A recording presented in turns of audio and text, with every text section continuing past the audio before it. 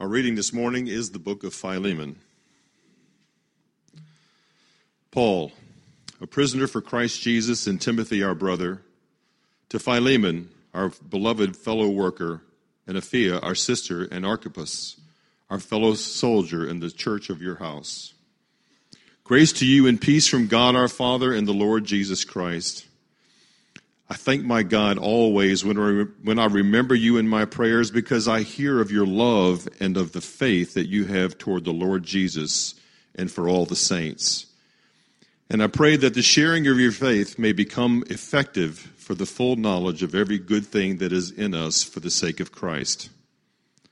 For I have derived much joy and comfort from your love, my brother, because the hearts of the saints have been refreshed through you. Accordingly, though I am bold enough in Christ to command you to do what is required, yet for love's sake I prefer to appeal to you. I, Paul, an old man and now a prisoner also for Jesus Christ. I appeal to you for my child Onesimus, whose father I became in my imprisonment. Formerly he was useless to you, but now he is indeed useful to you and to me. I am sending him back to you, sending him my very heart. I would have been glad to keep him with me in order that he might serve me on your behalf during my imprisonment for the gospel. But I preferred to do nothing without your consent in order that your goodness might not be by compulsion, but of your own accord. For this perhaps is why he parted from you for a while, that you might have him back forever, no longer as a bondservant, but more than a bondservant, as a beloved brother, especially to me. But how much more to you, both in the flesh and in the Lord. So if you consider me your partner, receive him as you would receive me. If he has wronged you at all or owes you anything, charge that to my account. I, Paul, write this with my own hand. I will repay it, to say nothing of your owing me, even of your own self. Yes, brother, I want some benefit from you in the Lord. Refresh my heart in Christ. Confident of your obedience, I write to you, knowing that you will do even more than I say. At the same time, prepare a guest room for me, for I am hoping that through your prayers I will be graciously given to you. Epaphras, my fellow prisoner in Christ Jesus, sends greetings to you, and so do Mark, Aristarchus, Demas, and Luke, my fellow workers. The grace of the Lord Jesus Christ be with your spirit. This is the word of the Lord. Well, good morning again. Aren't you glad you're dry on the inside right now? So this is our second week going through this little letter, the book of Philemon. And last week we got the gist of what this story, this book is about. But there is so much here that we will be spending, not just this week, but the next 2 weeks before Easter, getting to know all of these characters and getting to know their perspective, their role and contribution on bringing peace to the body of Christ. So let me recap the book real quickly for you. We have three characters primarily in this story. We have Onesimus, we have Philemon, and we have Paul. And the story behind this letter is something like this. Onesimus, who was a slave of Philemon, apparently stole something or in one way or another defrauded Philemon and decided to run away, to desert Philemon, his master, and decide to escape, to run, to hide. And in his running, he meets the Apostle Paul. Now Onesimus started in the town of Colossae, and Apostle Paul, most likely at this time, is in Rome, in house arrest in Acts chapter 28. We looked at last week what an incredible story it must have been that God arranged Onesimus to go 1,300 miles without capture into the arms of Paul. But Onesimus meets Paul. Paul shares Christ with Onesimus, and Onesimus receives the gospel. And the next thing we see as we look at this letter is that Onesimus, recognizing the gospel's demands upon his life, to repent and to reconcile broken relationships, is now headed back to Philemon with this letter that we have just read, written by Paul, which is going to be asking Philemon to reconcile and receive Onesimus back now that he is a brother in Christ. Clearly then, the theme of Philemon is reconciliation in Christ. Last week, we saw carefully the story of Onesimus. We saw 4 changes that came upon Onesimus because of the gospel that made him a peace seeker. He went from condemned to forgiven. He went from being an outsider to being a family member in the household of God. He went from the reputation of useless to being useful. And finally, he went from being a runner to a returner. He went back to Philemon to make right. But if you were listening carefully all the way to the end, and I know that's not true of everyone, but that's probably my fault. If you listened all the way carefully to the end, you would recognize that last week was a cliffhanger. All we know is that Onesimus was headed back to Philemon with a letter asking for an apology, or bringing an apology, asking for forgiveness. But you do not know what Philemon does when Onesimus gets there. Will Onesimus find Philemon treating him with grace? Will Philemon be ready to forgive? That's a big question that we're going to look at today. It reminds me of a situation. I grew up in a police family. My dad was a police officer, and so I know all kinds of police stories. And one of my favorite police stories, and one that I think speaks to this situation, is a very common situation where this particular police officer was doing traffic duty, and he had a speeder come right through his radar gun. And so he puts on the lights and he chases after this person, and the person acted unusual. Most people, when they have the police car behind them, they slow down, they pull over, they receive whatever the police officer has to say to them. This person, though, sped up, started gunning it, started a police chase, and was getting up to 80, 90, 100 miles per hour. And it seemed like this person was really guilty of something. Eventually, the behavior changed. The speeder slowed down, pulled over, and waited at the side of the road for the policeman to come up to the window and begin to address him. And when this police officer came up to him, he said, "What in the world are you doing running from a police officer? What explanation do you have speeding away from a man of the law?" And this man sitting behind the wheel looks at him sheepishly, and he says, "I am so sorry, officer. I am a law-abiding citizen. I don't do things like this. I don't know what came over to me except to say that about 2 weeks ago, my wife ran off with a police officer. And when I saw you in my rearview mirror, I was afraid you were bringing her back." You never expected a joke, did you? So, can you relate to the speeder? Is there someone in your life that you would rather just keep away, that you would rather not see again? Is there somebody in your situation, in your life, that you just don't want back? That's the story of Philemon. Let's review Philemon's situation. Onesimus has broken his trust, has stolen money from him, has run away. Onesimus' absence has hurt his business. Whatever Onesimus' job was clearly important, and now it's not being done.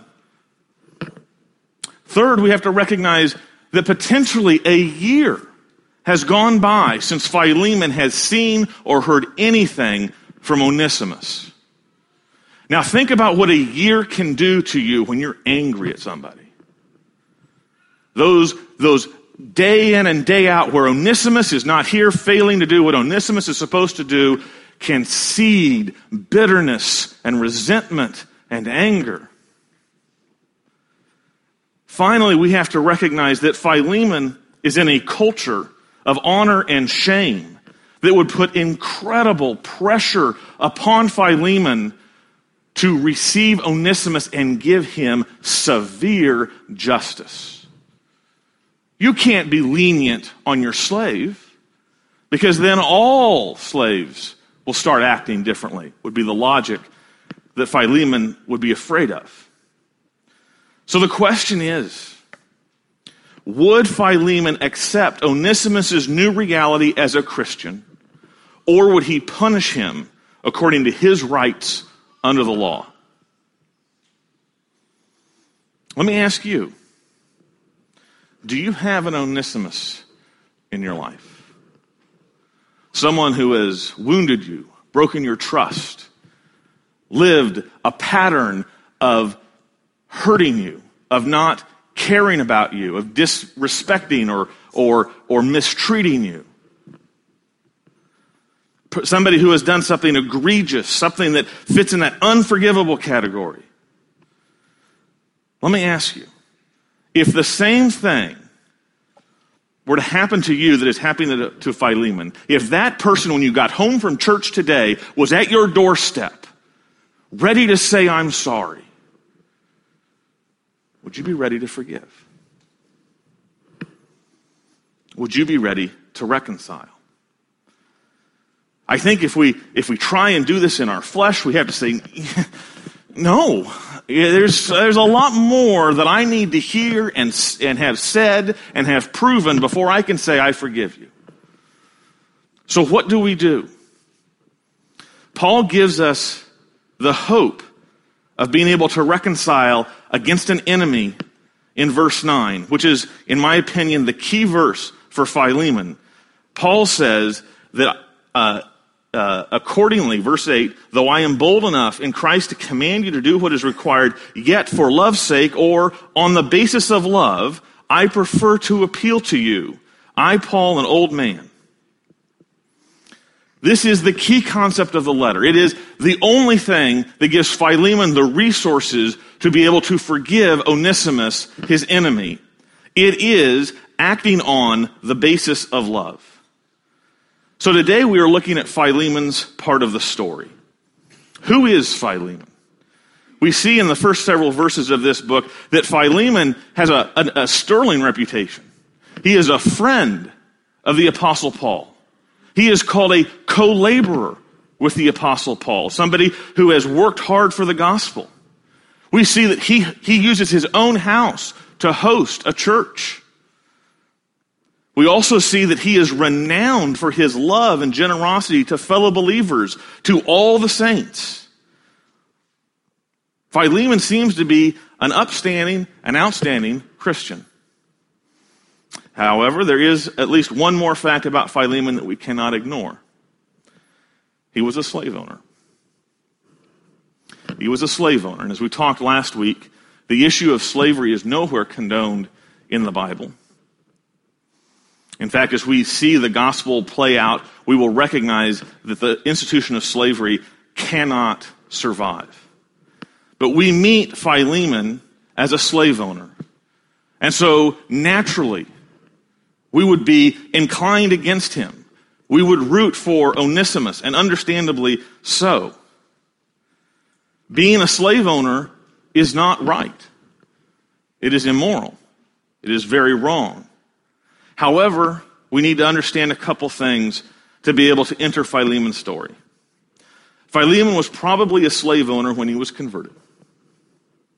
Second, he may even have been a very severe slave owner. That was the custom of Roman culture. Slaves were property, and the slave owner had the right to treat them however they needed to because they were not seen as equal in humanity. Third, we recognize that we do not know what effect the gospel had upon this area of Philemon's life before Paul's letter. It is very reasonable to imagine that this part of Philemon's life was a blind spot that the gospel had not yet shined light into. Okay? However, that is not the case now that Philemon has received this letter. What are we to learn from all of this? I think there is a good thing that we can cherish here, and that is this. God's grace meets us where we are. God's grace does not say first you have to get this part of your life right, you have to get these sins out of your life, and then you can come and have Jesus in your life.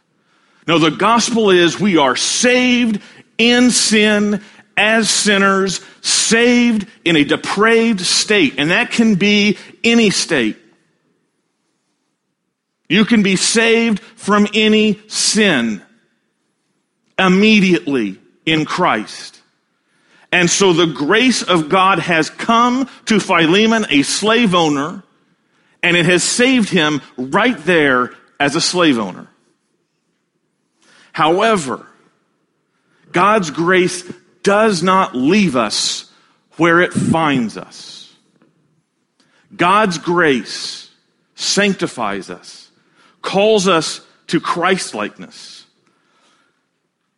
So God's grace meets us where we are, meets me and you where we are, whatever sinner we are, but it won't leave us where we are. When we are saved, we are called out of our previous life and set on a course of increasing Christ-likeness. And I believe that is how we need to understand Philemon's story. Philemon was saved as a slave owner by the gospel. But as Paul calls him to live out the gospel in this letter, he is going to have to change radically. He is going to have to learn how to live on the basis of love. The gospel puts the same call upon all of us. If we are going to grow in Christ-likeness and give peace to broken relationships, then we need to learn what it means to act on the basis of love. And that is why Philemon has so much to say to us today, because we are going to discover 4 meanings of what it is to live the Christian life on the basis of love. Let us take a look at these 4 meanings. We'll start with the first one. What does it mean to live on the basis of love? First, it means our faith is made visible in the church. Our faith is made visible in the church. We look at the verses 4 through 7, which is Paul's thanksgiving in this letter. Paul always has a thanksgiving in his letters where he thanks God for some aspect of the life of his recipient, which is usually a church, but here it is the individual Philemon. The thanksgivings of Paul's letters are always telling us what the letter is about. If you want to figure out any one of Paul's letters, spend time figuring out what he is saying in his thanksgiving and prayer in that second paragraph of every letter, because his thesis is right there every time. And we find his thesis in verse 5, where we are told, I will read again, because I hear of your love and of the faith that you have toward the Lord Jesus and for all the saints. So here Paul is saying, I am thankful for the love and the faith that you have for the Lord Jesus and for all the saints.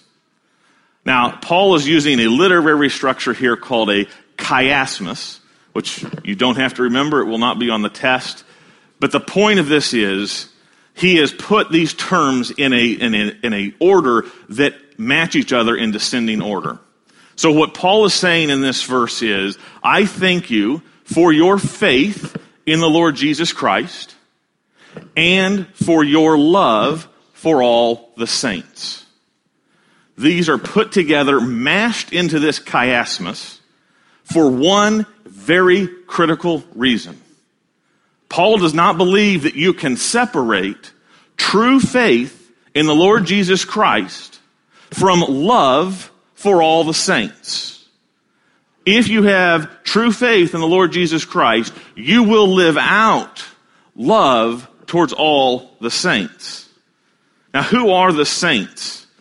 They are not an NFC team that we root for in the fall. In the Bible, the saints simply mean believers.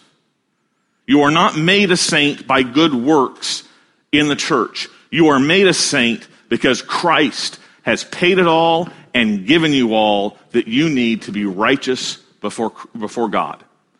The whole statement of saints given to every believer in the New Testament is a clear testimony to the gospel message that you are justified by faith alone. You are made righteous and holy by faith alone in Christ alone.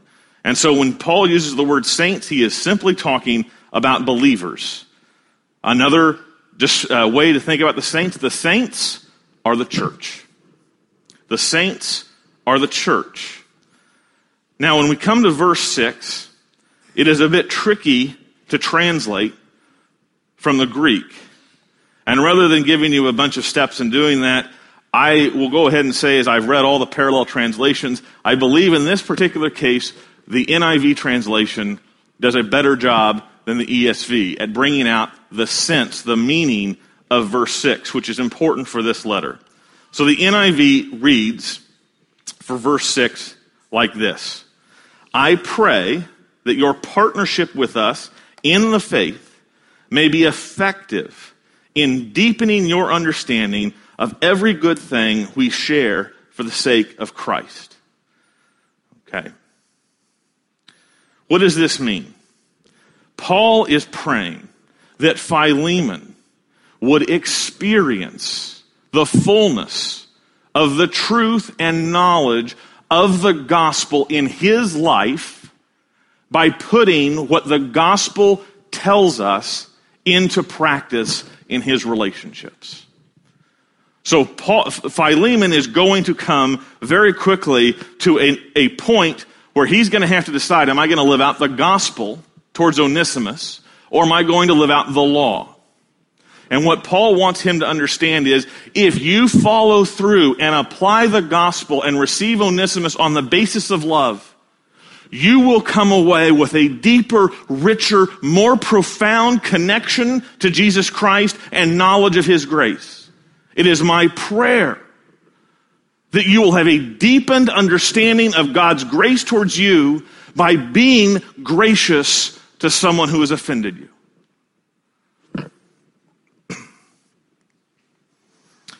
So what are some things we need to think about here? First of all, I believe that this thesis tells us that we can only give out what has been put into us. If we are going to live out grace and forgiveness towards others, it has to be first put into us. And then more importantly, when we have been filled with grace,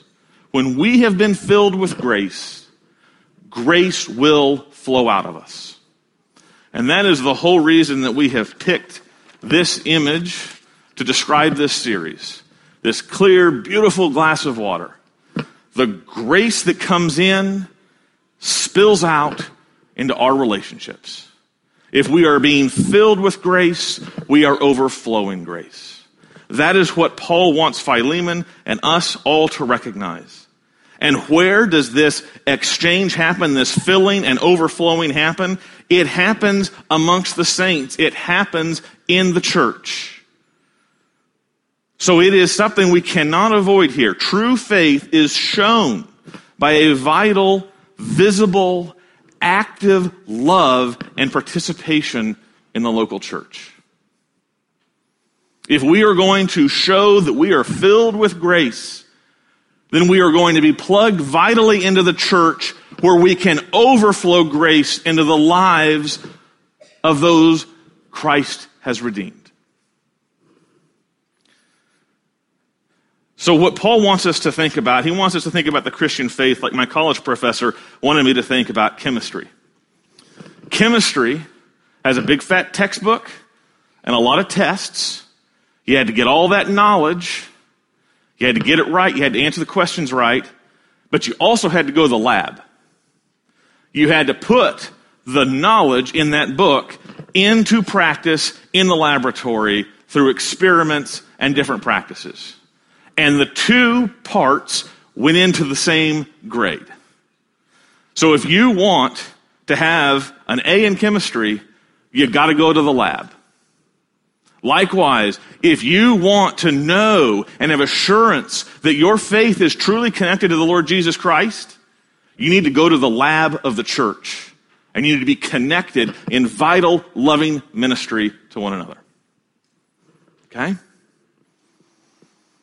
Second, so we saw first, on the basis of love means our faith is made visible in the church. But second, we are going to see that on the basis of love means doing the right thing willingly. Acting on the basis of love means that we are going to do the right thing willingly. I want to read these selection of verses out of the letter, and then we'll comment on them. Verses 8 and 9, accordingly, though I am bold enough in Christ to command you to do what is required, yet for love's sake, I prefer to appeal to you. I, Paul, an old man and now a prisoner also for Christ Jesus. And then verse 14, but I prefer to do nothing without your consent, in order that your goodness might not be by compulsion, but of your own accord. And verse 21, confident of your obedience, I write to you knowing that you will do even more than I say. Do you see in these passages that Paul has again and again refrained from commanding Philemon to do what he is supposed to do? He is not given a command, yet at the same time, there's no ambiguity in Paul's mind that there is a right thing for you to do. Something that can be called, quite simply, obedience. So what is Paul doing in continually holding back, making a command, which he has the right and authority as an apostle of the Lord Jesus to do, and at the same time making it unconfusing that there is a right thing to do? Paul is calling on Philemon to practice the freedom of the gospel. As we just saw in point 1, Paul's desire is pastoral for Philemon. I want you to have a deepened knowledge of every good thing that you have in the Lord Jesus Christ by your participation in it. And here Paul is asking him to participate in one of those deep riches of the gospel by experiencing the freedom that Christ has purchased for him to do the right thing willingly. Let us go to the book of John and understand the background of what is going on to understand this point. In John chapter 8, verse 34, Jesus is having a debate with, let's call them the Pharisees. You can double check that. I can't remember. They're always, over there. Jesus is having a debate with somebody that's not on the right side. Okay? And he's having this conversation. He answers them. He says, truly, truly, I say to you, everyone who practices sin is a slave to sin. The slave does not remain in the house forever. The son remains forever. So if the Son sets you free, you will be free indeed. Now Jesus says something very unpopular. He calls the audience, the people who are listening to him, slaves to sin. Now what does that mean? A slave, by definition, is not free. A slave, by definition, has to fulfill and live out the will of their master. And Jesus is saying a very shocking thing here. He is saying, your master is sin. And all you are capable of doing is serving sin. You are a slave to sin. All you can hope to do as a slave to sin is fulfill your master's commands, which is to sin and sin more. So this is what is behind the letter to Philemon. Paul is now speaking to someone who is in Christ. But we need to recognize kind of the history of our ability to sin or not to sin as we follow the Bible storyline. If we go all the way back to the very beginning, to Adam before the fall, we recognize that his condition was in the place where he could choose not to sin or he could choose to sin. But once he chose with Eve to sin, this era of slave to sin has been over humanity. So once Adam chose to sin, chose disobedience to God, all of humanity has fallen, and the condition of humanity since Adam's fall is what Jesus calls being slaves to sin. It does not mean that we don't have free will, but it means the only thing our will wants to do is sin in one way or another. And you might say, no. We do good things. We do altruistic things. We do kind things. But I have not met a person outside of the gospel who is doing anything good for God, doing anything for his glory.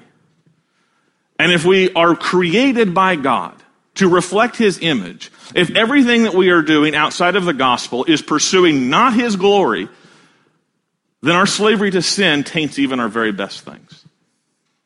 But here's what happens when Christ has come. Christ, who died for our sins and clothes us in his righteousness and fills us with his Holy Spirit when we come to him in faith, returns us back to the state of Adam.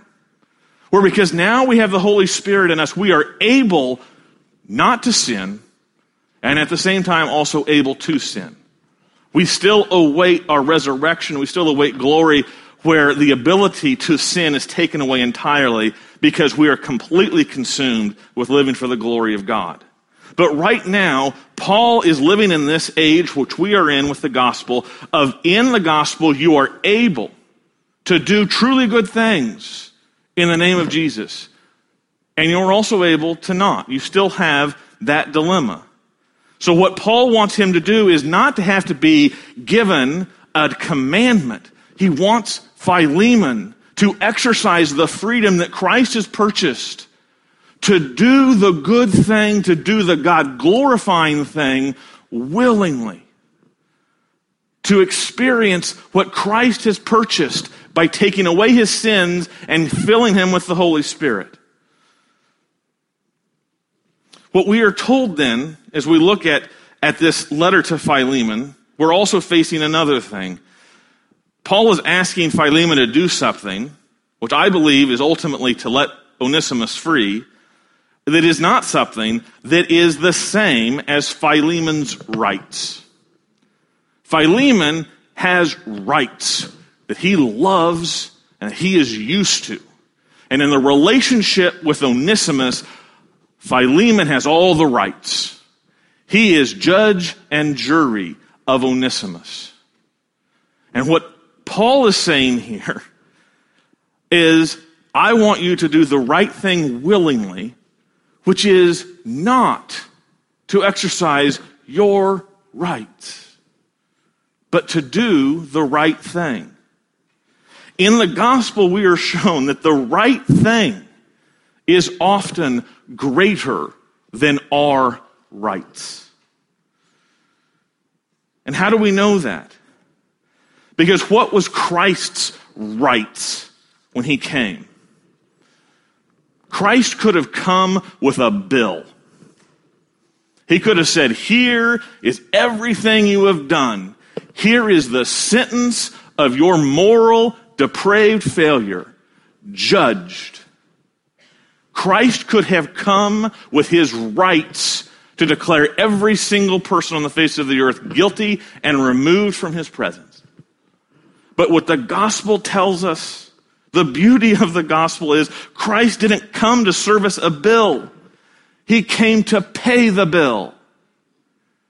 He came to pay the bill because for him the greater good was the relationship that him paying the bill brought back, restored.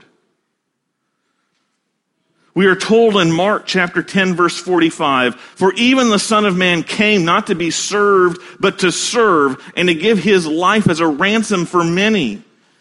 Christ could have come with all his rights and said, serve me or die. But instead he came to serve and to give his life to pay the bill of our sins, so that we could live with him in freedom to finally once again live for God's glory. That is the gospel message. And so, if gospel love motivates us, if we are living on the basis of love, Paul is reasoning, then our bent in every conflict in our life is towards reconciliation. Not our rights, but peace. Listen to letter from Peter, 1 Peter 4:8. Above all, he says, keep loving one another earnestly, since love covers a multitude of sins. We are motivated by love to do the right thing willingly, which is not to end the day with all of our rights burnished, but to end the day with reconciliation towards those who have strayed and hurt us. That's a major difference.